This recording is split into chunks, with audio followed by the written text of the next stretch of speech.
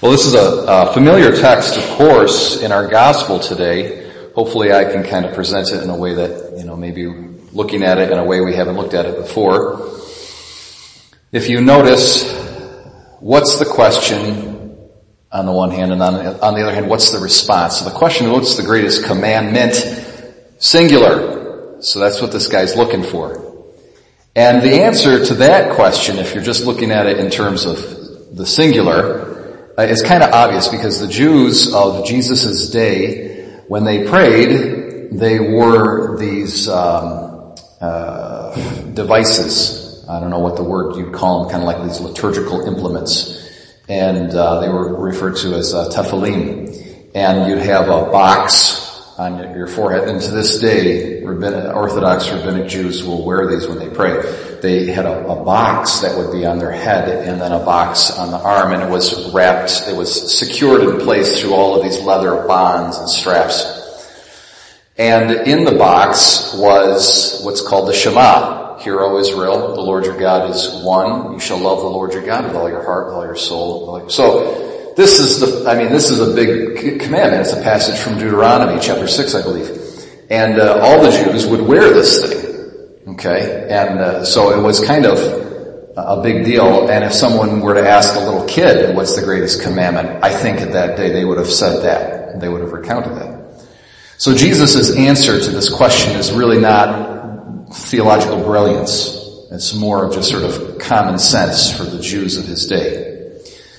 But notice what he does though. He doesn't stop at that first commandment, which would have been obvious, I think, to most people of his day. He adds a second one. Uninvited, okay, kind of rude, right? He adds a second commandment. And it's this kind of little commandment buried somewhere in the back of Leviticus. Alright? He says, that little unknown commandment, that's the second greatest commandment. So what Jesus does is he takes the Judaism of his day and what in our modern terminology, he Christianizes it by humanizing it. Okay? So, and this was the problem of many of the religious folks of his day, and it's a perennial temptation for all religious people, is to say, I love God, but then in your heart, you really don't love your neighbor. And if you don't have love in your heart for your neighbor, you don't have love for God. Okay? So the reality, the spiritual reality of the interior life betrays the very words of your mouth. And that interior reality is seen in active deeds towards our neighbor. So St. John famously says in his first epistle, if you say to your neighbor, God love you, and go and be warmed, and he's in need. Go, be fed, be warmed, may God be with you. And then you just leave it at that. And you don't put your love into action by providing for his needs, then, you don't really have the love of God in you. So both of these commandments are absolutely necessary.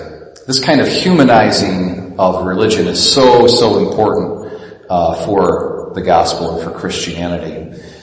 We have in our theological tradition as Catholics, we have a very important foundational principle, and that is that grace builds on nature. Okay, and St. Paul in Corinthians, he says that nature is first, and then grace is second.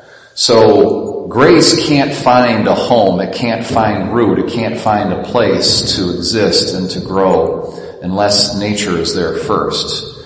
So at that created natural level, we have to embrace and love and serve what we can see.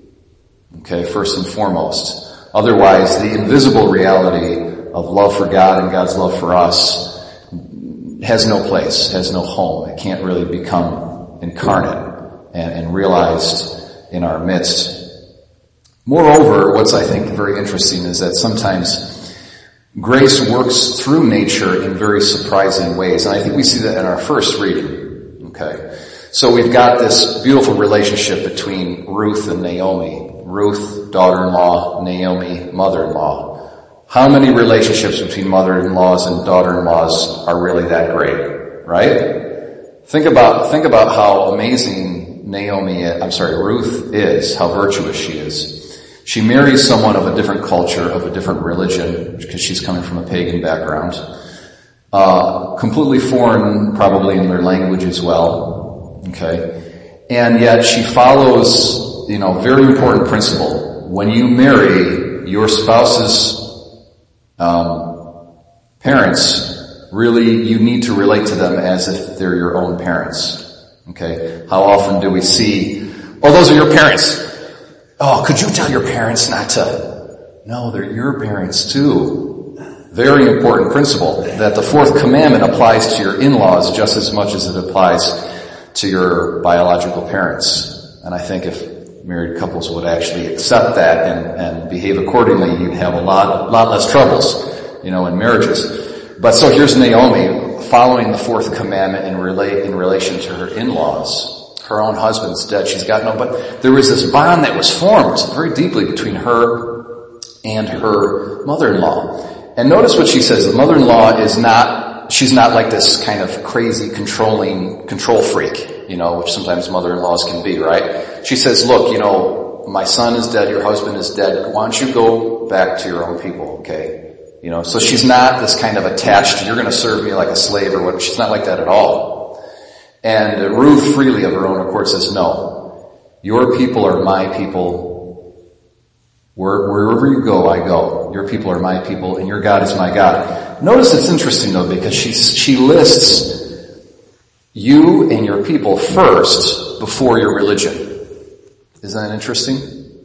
Now, is Ruth here putting, the second commandment before the first? I don't think so. I think what we see here is that God's grace is working through that natural human relationship and leading Ruth on to that fuller dimension of the love of God. So often people, maybe they'll criticize, it's very common in Catholicism to say, my wife is Catholic. I wasn't raised Catholic. I'm not so sure I'm super excited about Catholicism. But you know what? Because I love her, I'm going to become Catholic. And then some people may say, well, it's a wrong motive. You gotta have the right motives. Well, be careful about that because God's grace works through nature and you have these natural considerations. That can be God right there, beginning to work that seed of grace. Okay?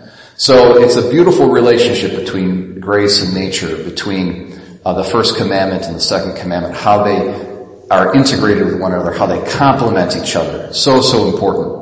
Not to lose sight of one or the other, but to hold them both together, never to underestimate how important their union and their bond is. And that's the genius that Jesus is doing today in our gospel. He's not given the standard response of Deuteronomy 6. He's adding that unknown passage from Leviticus in there. And thereby he's broadening our horizons. He's humanizing our relationship with God. And he's really preaching the gospel to us, pure gospel.